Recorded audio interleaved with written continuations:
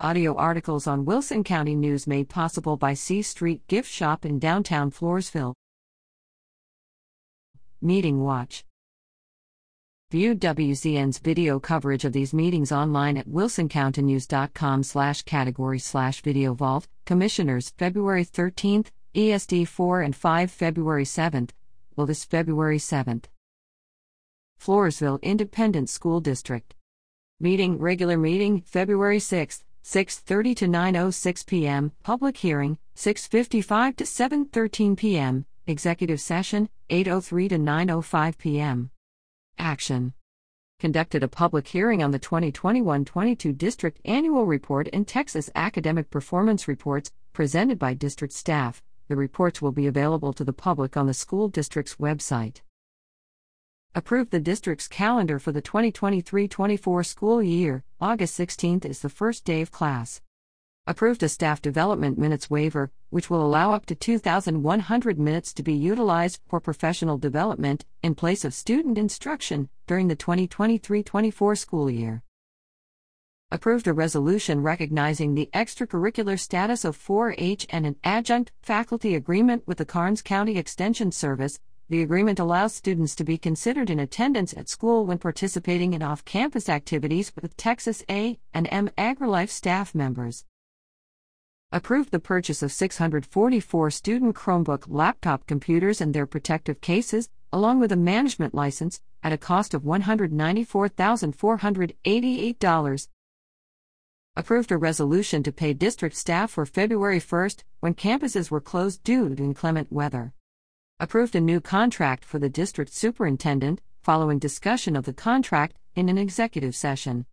In attendance, the board president Joel Odom, Vice President Leanna Martinez, Secretary Bonna Reed, Treasurer Jason Svoboda, and trustees Marshall Flyler, Craig Mutz, and Stephen Shadrach, District Superintendent Jason Gilstrap, Assistant Superintendent Rhonda Wade, Executive Director Michael Schroller, Finance Director Lindsay Angle, Information Technology Coordinator James Urbunchik, Assistant to the Superintendent Elisa Petrie, and Communications Specialist Blanca Martinez.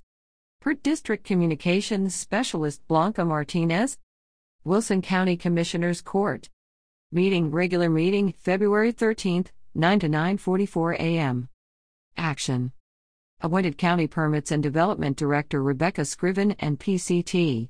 2 Commissioner Russell King to the Wilson County Development Review Committee. Appointed PCT. 4 Commissioner John Scott-Akin to the Insurance Committee.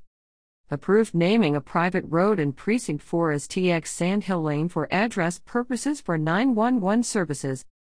Approved 3 permits for SS Water Supply Corporation to bore under county roads to provide 1-inch service lines inside 2-inch PVC casing. Roads which will be bored under include Whispering Oaks Drive in Precinct 1, Lake Valley Circle in Precinct 3, and CR 314 in Precinct 3 to service a property in Precinct 4. Set a public hearing for February 27th at 10 a.m. to accept any citizens' input on a revision of the subdivision plat for Tierra Robles Unit 3, Lot 155. Extended CR 328 by just under 7/10 of a mile to provide addresses for 3 properties. Released a letter of credit in the amount of $321,560 for the estates at Triple R Ranch, Unit 1 subdivision, as the 2-year term has ended and the county engineer has approved the roads in the neighborhood. Approved a plat variance for 189 Cothman Road in Precinct 3 to split a 10-acre lot into a 4-acre lot and 6-acre lot in order to sell the 4-acre lot. Both lots have the necessary utilities in place. Approved more than $2.2 million in expenses, grant applications to the Office of the Governor, and cybersecurity training for county employees. See related story, 9A. Discussion/no action.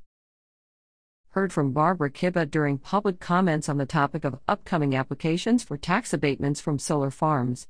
She provided commissioners with a list of requirements she believes companies should meet for the protection of the county and the citizens before abatements and development zones are granted. In attendance, County Judge Henry Hank Whitman Jr., Commissioners Gary Martin, Russell A. King, Jeffrey Pierdala, and John Scott-Akin, Sheriff Jim Stewart, County Clerk Genevieve Martinez, County Auditor Brenda Trevino, Permits and Development Director Rebecca Scriven, Human Resource Specialist Jalen T. Bodiford, and Assistant County Attorney Evelyn Huron. Stockdale City Council. Regular meeting, February 7th, 6:30 to 7:54 p.m. Executive session, 7:15 to 7:48 p.m. Action. Call for a general election on May 6th.